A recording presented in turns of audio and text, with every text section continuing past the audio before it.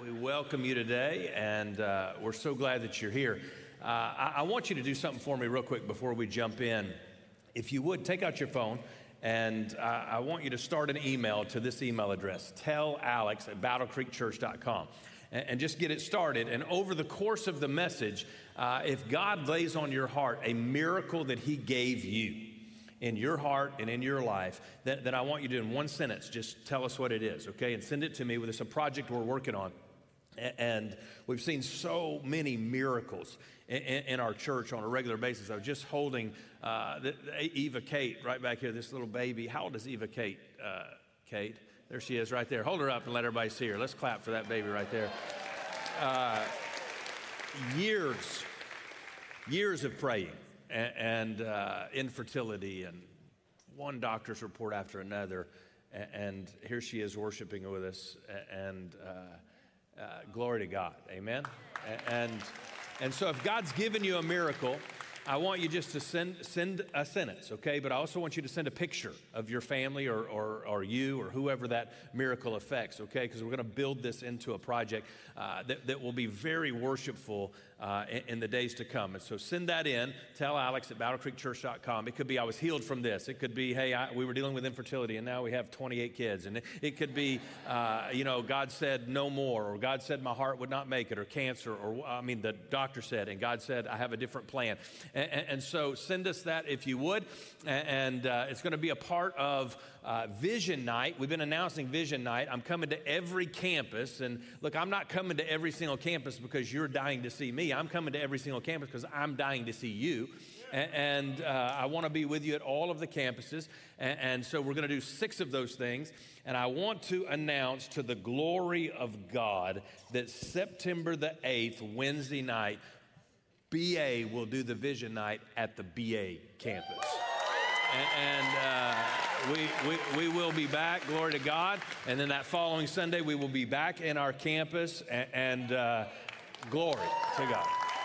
And so we give Him praise and honor for that. We also thank the beautiful host of Union High School for having us and loving on us. And these guys have been amazing. In fact, last Sunday, when the power was out at 7:30 in the morning and the group was praying back there in the lobby that God would come through, there were a few of the maintenance guys who are part of the Union facility team who had been told it won't come on until 12:30. And Brian Preston just started praying and said, God, just let it come on. And it went and came on. And these guys afterwards said, hey, I'm not all that spiritual, but that was awesome. And glory to what God is doing in our lives. And so at the BA campus, look, the worship center will be open. Not all of the facility will be open, okay? And so there'll be makeshift in the preschool, elementary, but 75% of the building is accessible to us today. And the other 25% in the next weeks will come back online, and God is going to blow that place into thousands and thousands of people coming to know Jesus. And so let's pray together before we jump in. Today, Father, we give you glory and honor. We thank you for what you're doing in our midst. We thank you for miracle after miracle after miracle. We can't even count them of what you're doing in our midst. So today we pray for more miracles. In fact, maybe even the greatest miracles of all time, salvation in the hearts of men and women and boys and girls. And so across all of our campuses today, would you be glorified? May we lift you up. Would you inhabit the praises of your children? Meet us with your presence and meet us with your power, and do in lives what only you can do. In Jesus' name we pray, and together we all say amen. Hey, let me start with a question. Do you remember when you were a kid and you did something to tick your mom off? Anybody remember that? And she looked at you with that look. You know the look I'm talking about, right? And then she said this thing to you. She said this thing to you. In fact, let's just all say it together. Just wait till your dad gets home. Now here's the deal with that. How many of you remember that, right? Here's the deal with that. Those can be happy words, or they can be scary words. Right? These words can make you say, man, I cannot wait, right, till dad gets home, or they can literally fill you with fear. It depends on what you did, right? And depends on what your dad will do. It could mean just wait till your dad gets home with ice cream, right? He's bringing it for all of us. But it usually meant when Dad gets home, he's going to take care of you. And that word care, we can put in brackets. But I think we all have, to one level or another, that same anxiety sometimes when it comes to Jesus. And when we talk about Jesus coming back, or we talk about Jesus coming again, some of us are like, man, we can't wait. How many of you prayed in the last year? Just come on. Right? And the other half of us think, uh-oh, I better go hide. In fact, if I told you today that Jesus is coming this afternoon to your home, what would you do? Right? Like some of you would be so excited, like it would just blow your mind, right? I know exactly what I'm going to prepare for him. I know how we're going to go in the dining room. We're going to use the good china, right? You would put on your best outfit. You may go buy a new outfit. The kids would all match in their little seersucker things. And like those families take pictures at the beach. And the other half of you, if you heard Jesus is coming to your house today, you would be like, hey, give me 15 minutes. I need to go hide something, right? Don't worry and don't ask, just stall him, right? And some of you know exactly what I'm talking about. But the truth is, anytime we need Jesus, we just want him to show up. We just want him to be there, right? We want him to come to our house. And there's this story in Matthew chapter 9. We're going to pick up kind of where we left off last week. You got your Bible, turn to Matthew chapter 9. In fact, there's lots of stories like this in Matthew. We've been reading from them actually all month long. But the story is about a man who needed Jesus. And he went out and found him. And he said, Jesus, you got to come to my home. And this man was not looking for Jesus just to show up. He didn't need Jesus just to make an appearance or to look good. He certainly wasn't looking for a sermon or a Bible study. He needed Jesus to heal his daughter. In fact, she had just died. But he knew if anyone could bring her back, it was Jesus. So he says, Jesus, come to my house. I don't care how dirty it is. I don't care what you may see there or what you may find there. I don't care about any of that. Just come to my house and heal my daughter. Let's begin in Matthew chapter 9 and verse 23. It says, when Jesus arrived at the official's home, he saw the noisy crowd and heard the funeral music. Now, this is really interesting for those of us who are, raised in this part of the world, the western part of the world, that a noisy crowd and loud music at a funeral. What you need to know is that's Jesus' culture. That's not our culture. That's the Eastern culture. In fact, one time on a trip to Israel, a group of us were in Bethlehem, and not all groups get to go to Bethlehem, but we almost always make that work out. And we went into Bethlehem, and we're walking through Bethlehem. It's controlled by the Palestinians, but while we're walking through the streets of Bethlehem, we looked up and found ourselves in the middle of a funeral procession. And I don't remember which of my kids, but some of my kids were with me on this particular trip. And at one point, we literally are walking right beside the pallbearers who are holding a coffin like this, and it's open. And they are hooping and hollering and got the things, and they're wailing. And we got in the middle of an Eastern funeral as we were going into this cathedral. And you just saw this playing out. I mean, it was like the Bible stories coming alive as this funeral was taking place. And by the way, one of you asked me this morning about Israel. The website is battlecreekchurch.com/Israel. Okay, and so you can go there if you want information on the next trip. But it's unbelievable how this plays out, and it's like when you go to someone else's house and they do things differently, and you don't quite understand what they're doing. Like, I got some Asian friends, I show up at their house and we do this weird thing with our shoes, right? And I got some Italian friends and I show up at their house and it's really loud as they fight and argue over dinner. But in those days, when someone in your family died, you were expected to hire a professional mourner. You literally paid somebody to come to your house and pretend to be sad.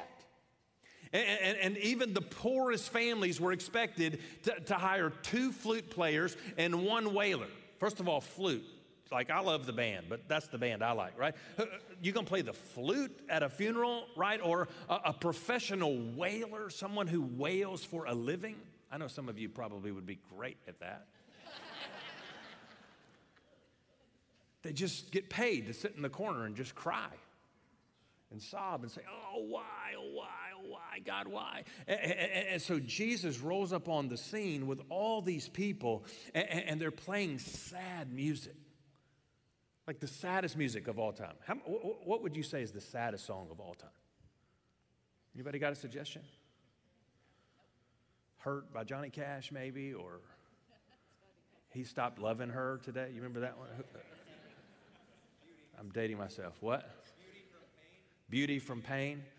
And so whatever the song is, just imagine. It's the Les Mis, that one. Remember that song? And so this sad music is playing really, really loud. And Jesus shows up on the scene. And they're all crying and they're boohooing and they're making this whole show. And look at what Jesus says. Look at what He says. He says, get out.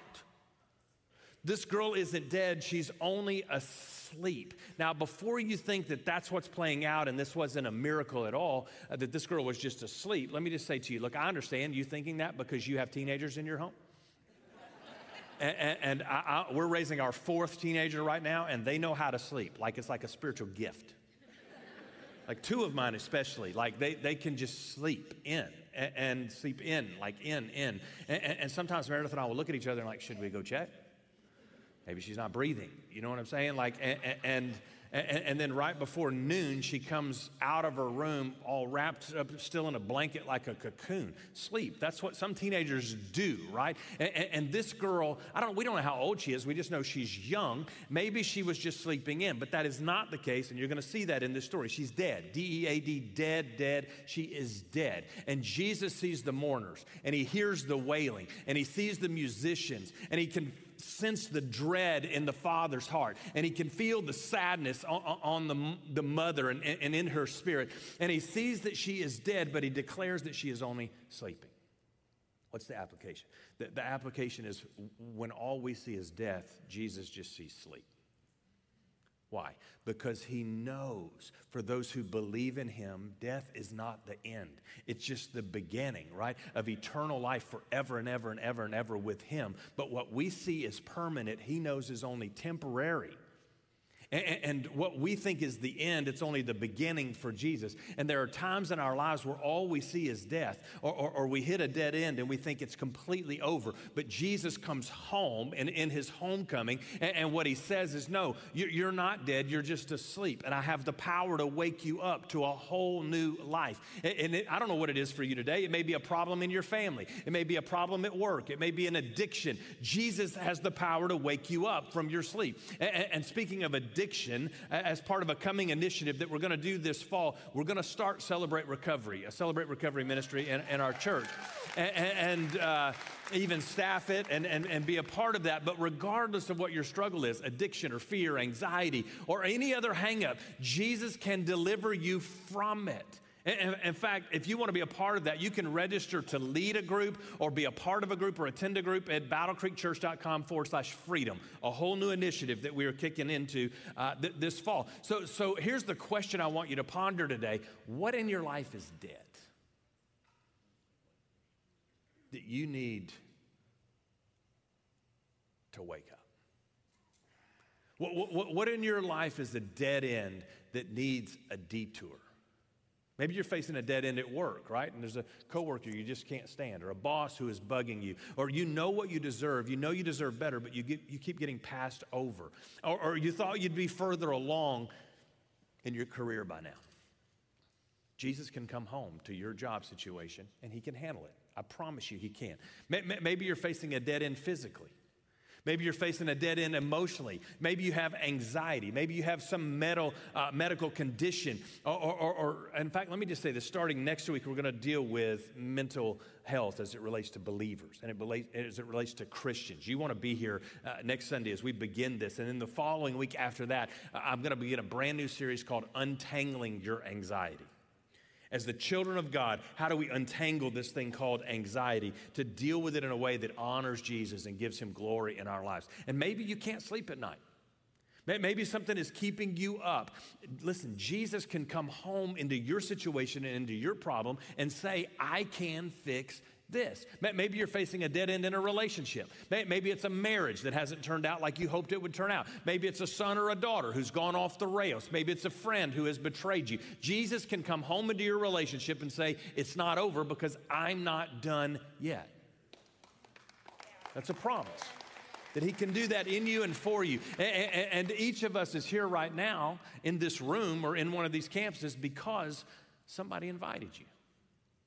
You're here today because of a relationship with somebody. Somebody brought you. Somebody invited you. Maybe this was their first time inviting you. Maybe this was their 101st time inviting you. But you said yes, and you're here now. You're here with us today. Same thing happened to me when I was 15 years old. Somebody invited me to a church and then invited me to a camp many, many, many years ago. Not that many years ago, but more than I would like to admit, right? But I could have said, no, I'm not coming. No, I'm not going. But I went. And here's what happened. It changed my life.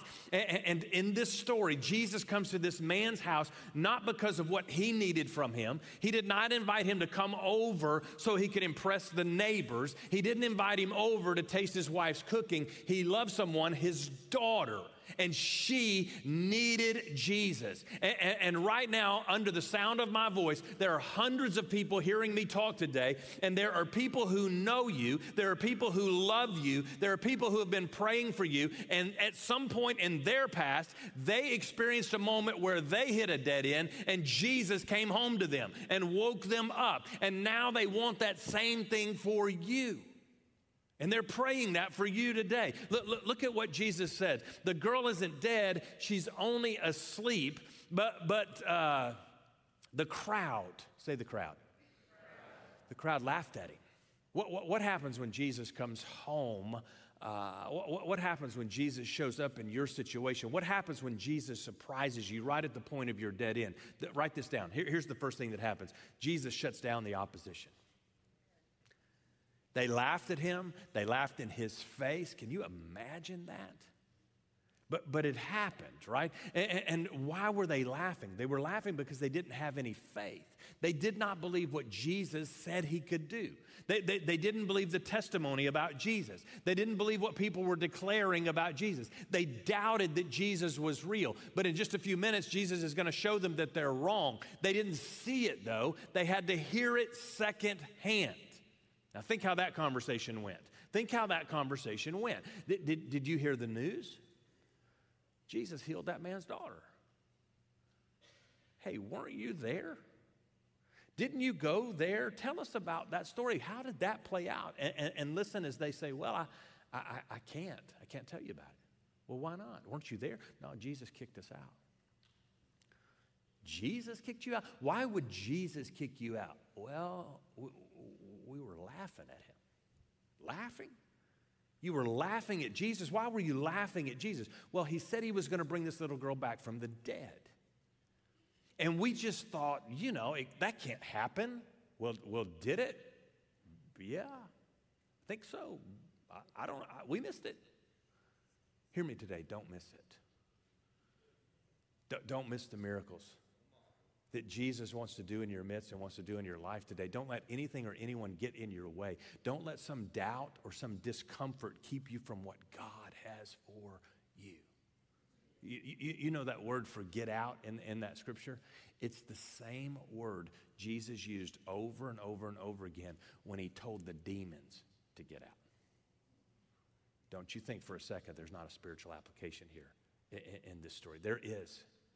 Beyond all that laughing is an enemy. Beyond all that laughing is a devil. Beyond all that laughing is a whisper from an enemy in their ears that says, you cannot believe that. Can you believe he said that?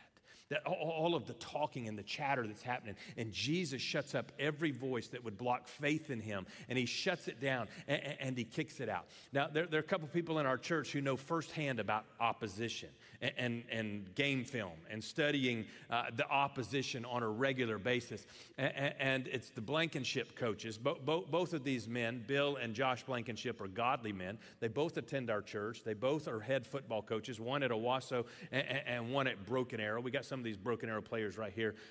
Welcome them today, if you would. And we asked these godly men about the opposition. and they had some insightful things to say. Check out this video.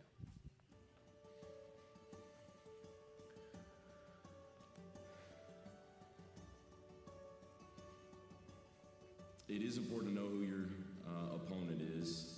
I think there's also, that can be a slippery slope as well, because ultimately there's got to be a focus on us and eliminating our mistakes and finding ways that we can improve. And I learned this from my dad and my grandpa. I'm a third generation coach, so I think when you get too caught up in the opponent, you can lose some ground there. I think in football, most of your issues or difficulties or challenges are going to be self-inflicted. So I think when you need to know your opponent, I think looking in the mirror is your first opponent. What mistakes can we eliminate first? Where can we improve? Where can we work more cohesively? Where can we be more efficient? I think that's the starting point, and that doesn't minimize the value of knowing your opponent that you're going to face, because that's critical. But I think you're missing a huge step if you're not looking at yourself first. You have to know your opponent if you're going to actually try to get in the competition. And so we do. We certainly study our opponent. Everything from trying to figure out their strategy to their leader, what kind of philosophy do they employ, the formations. How are they going to attack us? How can we attack them? So what are their strengths? What are their weaknesses? And the more we can study that to understand it, we feel like it might give us a small advantage. So what sports like football do is illustrate the whole idea of opponents. The Bible says about you that you don't just have an opponent, you actually have an enemy who is not going to line up across a line of scrimmage for 4 downs or for 4 quarters against you and then help you up afterwards. You actually have an enemy who comes to steal, kill, and destroy. And in the story that we're looking at in the Bible, why would the devil want to get involved here? You have to ask yourself that question. Why would Satan want a crowd laughing at Jesus? Now, remember, he only comes to kill, steal, and destroy. He does not care about you. In fact, he does not like you. He wants the worst for you when God wants the best for you. So what God will do in those moments, if you will let him, is shut down the opposition in your life that's trying to stop you. Now, what does Jesus do next? Let's look at what Jesus does next. Look at what it says. After the crowd was put outside, however, Jesus went in. This is so important, but because Jesus always attracted a crowd. He was never afraid of the crowd. He didn't shy away from the crowd. He loved them because he knew in every crowd there are individuals. And he loves each of us individually, so he gets close to us. He shuts down the opposition, first of all, but then the second thing he does is he gets close to our situation. Whatever it is that you think about Jesus, whatever it is that you believe about Jesus, whatever it is that you say about Jesus, one thing is true, is that Jesus is just like you.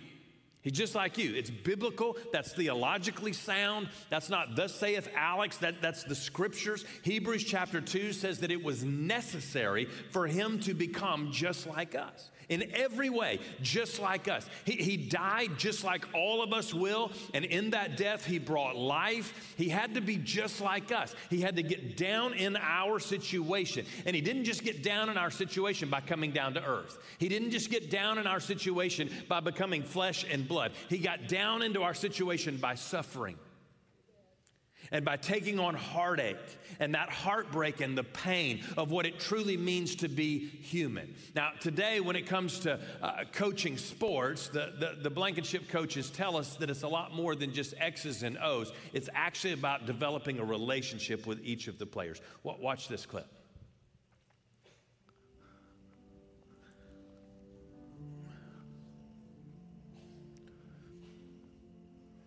Yeah, when we talk about trying to develop, getting to know one another in these smaller groups, it's because it doesn't happen well in the big team setting. We're dealing with 100+ youngsters, 10, 11, and 12. The intimacy is not going to happen there. But when we break them into the smaller groups, the position groups, and then we also have what we call M&M groups for us. That's monitoring and mentoring, but it gives us a chance to be around another adult coach that might not be my position coach, just to get to know each other. And we think that's where the real magic happens. Because if we can peel back a few layers and get to know you, then generally you want to be a part of what we're doing, and your success is kind of planted and fertilized and watered in those small groups. Blessed to have a big staff. When you have the numbers that we have, you've got to have other people that share your values. They're not identical to you. They're not clones, of me, but we do share values, and those the core values that we want to have relational coaching taking place. I use the comparison of parenting all the time, and there's no way I could parent my own kids without knowing what they're going through on a daily basis. So that's vital for our staff, that we know what our guys are going through, what they're dealing with. You've got to be present. You got to show. You can't just show up for the celebrations. You got to show up for the hard stuff too, the funerals and the hospital visits and those things. There's got to be true sincerity there, because kids will read right through it if it's not real. And then you got to be intentional. And I think I've learned this with my own kids, because we've got 7 right now at home. If I'm not very intentional about scheduling times that we're going to be together one-on-one, I think you're missing something. But like Dad was saying, the biggest piece is when you have such a big group, you got to have a group of men that share the same values and developing those relationships in more intimate settings. For us, is we think that if we want to get to know their story, we got to be willing to tell our story. And so it's one of the actual strategies we use in small group settings with position coaches, and is to get our coaches to share a little bit of their really, a little more deeply what make them who they are. If we want to get to know our players outside of football, I think it's very important, because you can only get to a certain level in your influence and your coaching with your players if you don't get into their heart. And so trying to know who they are, where they come from, allows us to have strategies for making a difference in their life. I use an example, my coaching staff. I've got guys on my staff that were in foster care, lost fathers to when they were as teenagers, had one murdered, another had one that was killed in a car wreck. I have a coach that grew up with a bipolar parent. I have a coach that had a sibling, 36 years old, that with severe special needs. So those things are going on in the life of my coaches. Just magnify that into what's going on with the kids that we're dealing with. And if we don't really meet them where they are, we're just scratching the surface of getting to know them. I love that heart. Hebrews chapter 4, verse 15 says that we have a high priest, Jesus Christ, who understands all of our weaknesses and all of our pain. And what Jesus will do is get in our situation by coming down to our level. He's not afraid to get down where we are. In fact, look at this and look at what Jesus does in this situation. The crowd was put outside. However, Jesus went in and took the girl by the hand. Do you know that phrase that's translated, or that word that's translated little girl, Talitha, is the Hebrew word? That word is a term of endearment. It can mean little girl, but it can also be a nickname, like little lamb. Little lamb. Jesus, who is the Lamb of God, but he is also our good shepherd, comes in and takes this little girl by the hand and holds her like a lamb. And he says to her as he restores her life, "Hey, honey, it's time to get up." And he took her by the hand, a dead girl, he took her by the hand. That doesn't mean anything in our culture, but in those days, for a Jewish rabbi to touch the body of a dead person means he now is unclean. And you need to know this, that Jesus never left when unclean people showed up. But he never left them unclean either. He met them right where they were, and he cleaned them. Jesus gets down in our situation by getting on your level to meet you at your need. And it was at her point of need that Jesus showed up and met this young girl. And so often in our lives, we see our weak points as vulnerabilities, but our needs are actually the points at which we meet Jesus. So he wants to come to your home at the point of your need. Look, when you call out to him at the point of your need, here's the point. He wants to answer you. He wants to know you. And we think, well, he won't. We're tempted to think that our need may be too big for him, or it may be too small for him. And we think that Jesus doesn't want to get down on our level, or he doesn't have the time to care over our need. But that's exactly why he showed up. It's exactly why Jesus comes home. You've seen the videos, the testimony videos, the last couple of Sundays, and maybe we're tempted to think, well, my situation is not that. I'm not coming out of prostitution or witchcraft or any of that. Listen, that's the slyness of the enemy for you to think that. To make you think that there are levels of debt. The truth is, debt is debt. And if you're facing a dead end in your life, the answer is Jesus, right? Jesus did not come to clean up dirty people or to make us better versions of ourselves. He came to bring the dead back to life. In fact, go to that passage in Hebrews that I was just quoting a moment ago, chapter 4, and let me show you something in this passage in chapter 4 in Hebrews.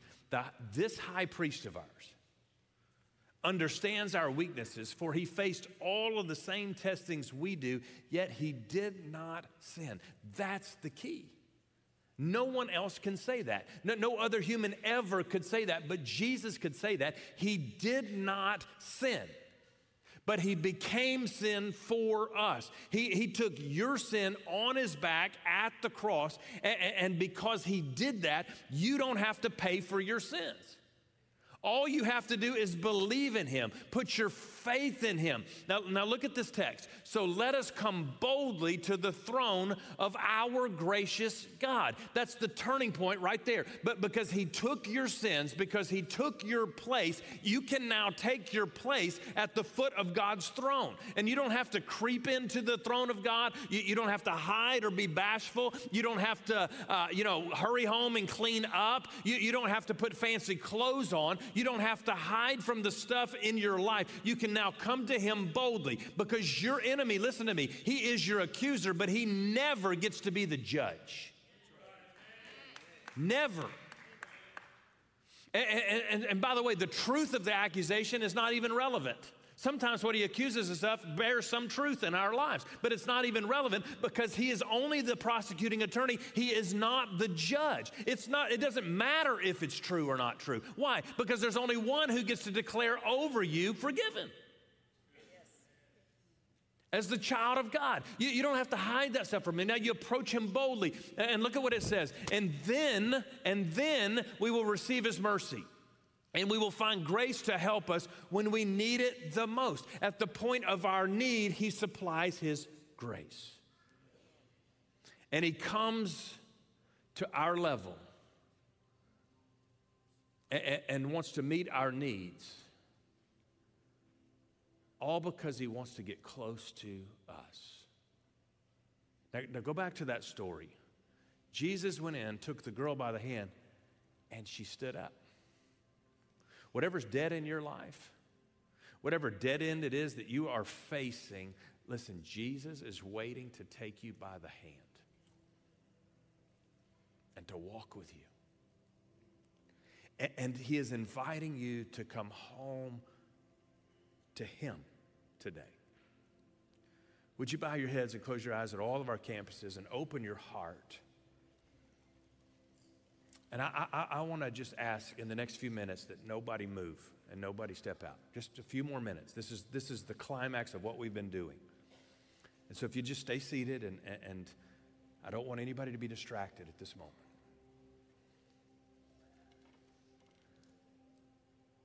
If you're here today and you'd say, Pastor Alex, I know for sure that Jesus is my Lord, my Savior.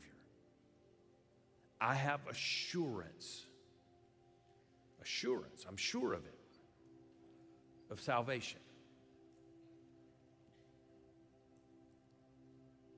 If you know that, with nobody looking but me, I don't want to embarrass anybody.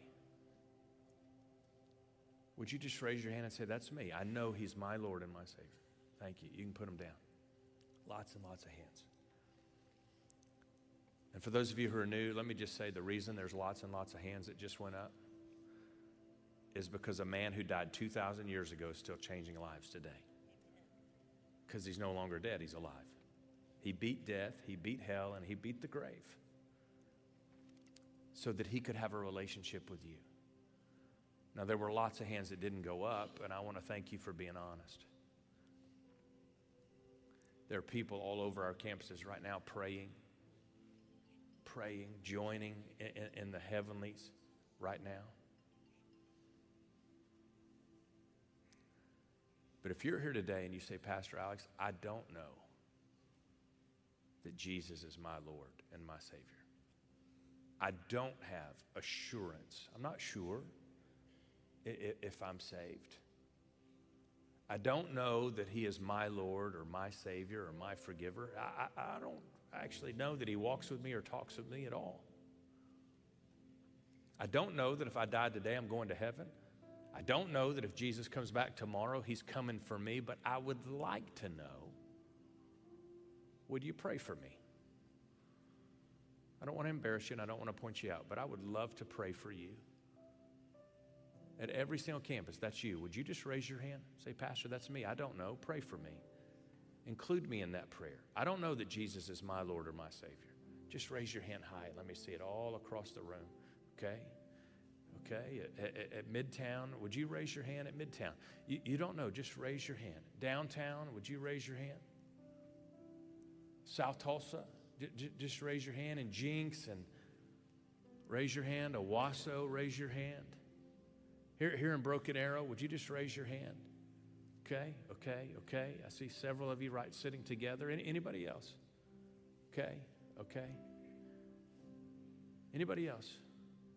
Last time I'm going to ask. I don't want to drag this out unnecessarily, but the patience of Jesus is so unbelievable that he wants all to come to him.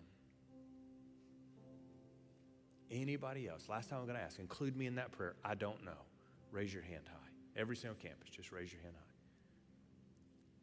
Now, believers, you're praying with me as I promised them I would do. Father, I pray right now over every single man, woman, boy, and girl, under the sound of my voice, that you would meet them right now at the point of their need, just as we said you want to. And that today would be the day of salvation for them. For men and women and boys and girls, that we would get to be in a front row seat today watching you save people. Would you do that today? Would you win the victory in their hearts and in their lives? Would you shut down the opposition and shut down all of those voices of what will people think, and you don't need that, or just a few more minutes, just hold out just a few more. Shut down the opposition, Lord, that they may hear your voice and hear it clearly as you want to get close to their situation. Meet them right where they are today. Save them. And if you're here today and you want to cross that faith line, you want to give your life to Jesus Christ, you want to receive him as your Lord and your Savior, I want to lead you in a prayer helping you do just that. It's not magic. It's a decision of your will to bow your knee and to confess with your tongue, Jesus is Lord.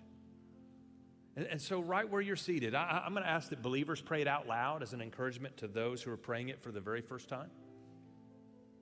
But if you want to cross that faith line, you want to trust Jesus, I want to lead you in this prayer. I'll pray it one phrase at a time so that you can simply repeat it after me. But I don't want you just to repeat it after me in a routine fashion. I want you to pray it to God in heaven. So right where you're seated, you want to trust Jesus. Would you just say, Dear God, I know I'm a sinner. But today I ask you to forgive me for all my sin. Jesus, come into my life to be my Lord, my Savior, my forgiver. In the best way that I know how, I turn my back on my sin and I trust you alone, Jesus, to save me. Thank you, Jesus, that you were not ashamed or embarrassed of me, but you died on that cross, naked, in a public place, on my behalf. Help me to not be ashamed of you. Thank you for saving me. Now, before anybody looks up, you just prayed that prayer and you meant it with all of your heart. At every single campus, I prayed that prayer and I wasn't playing games. I meant it. Maybe for the first time in your life, you weren't playing games. You meant it with all of your heart. Would you just raise your hand at every single campus and say, that's me, Pastor. I prayed that. I meant it with all my heart. Just raise your hand up high and say, Pastor, I prayed that and I meant it. Okay. Lots of hands here at BA, all the way from the back, all the way to the front section. At Midtown, at Downtown, at South Tulsa, at Owasso, just raise your hand and say, I prayed that prayer and I meant it with all of my heart. And Jinx, would you just raise your hand? Watching online, just put in the comments, I'm raising my hand. I prayed that prayer. Somebody will help you there in the chat. Anybody else? You just prayed that and you meant it with all of your heart. Lots of hands here. Let me ask a second question before we say amen. If you're here today and you'd say, my next step of obedience is baptism. It's believer's baptism. And that would be your next step if one of a few things is true. Number one, you prayed to receive Christ, but you've never been baptized. That's your next step of obedience. Number two, you were baptized before you prayed to receive Christ, and your baptism is not in the proper order. And number three, maybe the mode of your baptism was not immersion. It was not biblical baptism of immersion under the water. But if that's true for you today and you'd say, I need to be baptized, would you pray for me about that step of obedience? Would you just raise your hand at every single campus? Say, Pastor, that's me. Okay. At every single campus, just raise your hand. Anybody else? Watching online, just raise your hand. Okay. You can put it down. Now, let me just say this to you. Campus pastors, please come. If you just prayed that prayer or you raised your hand about baptism, two things. You just prayed that prayer to trust Jesus as your Lord and Savior, or you need to be baptized. Either way, would you just raise your hand again and say, Pastor, here I am. Here I am. And if your hand went up on either or both of those, I want you to look at me. The rest of you keep your eyes closed and your head bowed. If you prayed it, just wait, look up at me, look up at your campus pastor, okay? I want somebody on the stage to make eye contact with you. I see a whole row of you right here, all of you. You meant that, or you need to be baptized, right? Congratulations. Somebody else, just wave at me and let me find you. You prayed that prayer or you meant it right here. Anybody else, you prayed that prayer or you meant it, or you need to be baptized. Right over here, a bunch of you together from the football team. Just look up at me if you would. If you prayed that prayer, you meant it with all your heart. Right here, young man. Right here, young man. Right here, young man. Right here, young man. Right here, sir. You meant it with all your heart. Congratulations. Anybody else? I saw a hand in the very back section. Just wave at me so that I can see you and find you. Anybody else? Just look up at me or look up at your campus pastor. Now, here's what I want to invite you to do, okay? I want to speak to, or I want the campus pastors just to speak to those specific people, okay? The rest of you keep your heads bowed and eyes closed. But you prayed that prayer or you need to be baptized. Would you just stand to your feet? The rest of you keep your heads bowed or eyes closed. Just stand to your feet. Right here, we got a whole row of girls right here together. We got a whole section of young men over here. Just stand up, just stand up, just stand up. Just stand up. Just stand up, just stand up, just stand up, just stand up, just stand up, just stand up. You prayed that prayer or you need to be baptized, just stand up all across the room. Your campus pastor wants to talk to you, okay? Anybody else, just stand up. Now, here's what I would love to do. Okay, hang on just 1 second. I love the excitement of this church. If you're standing, okay, we have a group of pastors right over here that just want to pray with you for a second. If you need a Bible, they want to give you a Bible. If you got questions, they want to give you questions. But we want to put you in our prayer list, okay? And so these girls can't even wait. They're like, get out of my way, I'm coming. And so just step out of these aisles. Boys, just step out in this aisle. Lady, just step out in this aisle and make your way to that exit door right there. Now let's clap with the angels in heaven that are throwing a party right now. Just go this way, boys. Just go this way. Over there, you can go either way. Come on.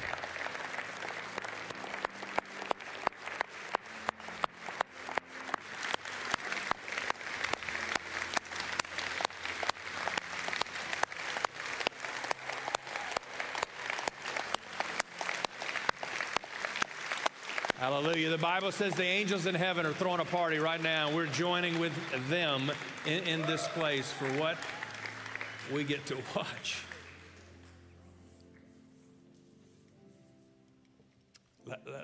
While they're being prayed with and talked to, let me just, can I just go on for a second in this story? Let me just go on for a second. Let me go back to the very beginning of this story. Jesus is eating dinner. And this man comes in and he says, hey, Jesus, I need you to come heal my daughter. So Jesus and his disciples get up, leave the meal, and start making their way to this man's home. Watch this. Just then, a woman who had suffered for 12 years with constant bleeding came up behind him. He's making his way to this little girl. She touched the fringe of his robe, for she thought, if I can just touch his robe, I will be healed. Don't miss this. On his way to do a miracle, he runs into a miracle. While you're waiting for your miracle in your life, could it be that part of the miracle he wants you to experience is in other people's lives? So sometimes the path towards miracles is another miracle. How many times have I heard the testimony, have we heard the testimony, we're dealing with infertility, and then we got into the adoption process, and lo and behold, we got pregnant? How many times have we heard the stories, we're about to file bankruptcy, and then I gave to my church, and God came in, and I got a raise, and look at what he did? How many times have we heard the testimony, my grown daughter lives in another city, is not walking with God, but God called me to help a co-worker's daughter with her faith, and then God sent somebody in that other city to my daughter. Listen, there is something in the economy of God. When we participate in other people's miracles, it puts us in the soil for it to happen in our lives. I promise you it's true. Listen, we've seen so many people saved the last several weeks in our churches, but I got to say to you, church, the whole point of Harvest Sundays is not that these 3 Sundays in August or these 3 Sundays a year are the Sundays that we see people come to know Christ. That's not true. The point of those 3 Sundays is to remind us that Jesus is always interested in meeting somebody at the point of their need. To remind us that the path to a miracle is literally littered with miracles. And on the way to those days or other days where we will see lives changed on a regular basis. There's nothing miraculous about a Harvest Sunday. We take the gospel. Aren't you grateful for the gospel? I'm so grateful for the gospel. In this day and age where it just feels like all news is bad news, I'm so grateful that there's good news in the person of Jesus Christ. We take the gospel, we invest in people's lives, and we invite them to a place where they will hear the gospel clearly, and God does his work. That's not rocket science. That's the prescription. that he lays before us. And it's always the opportunity that is at our door as the children of God. Would you thank God for meeting us here today? Thank God for meeting us here today.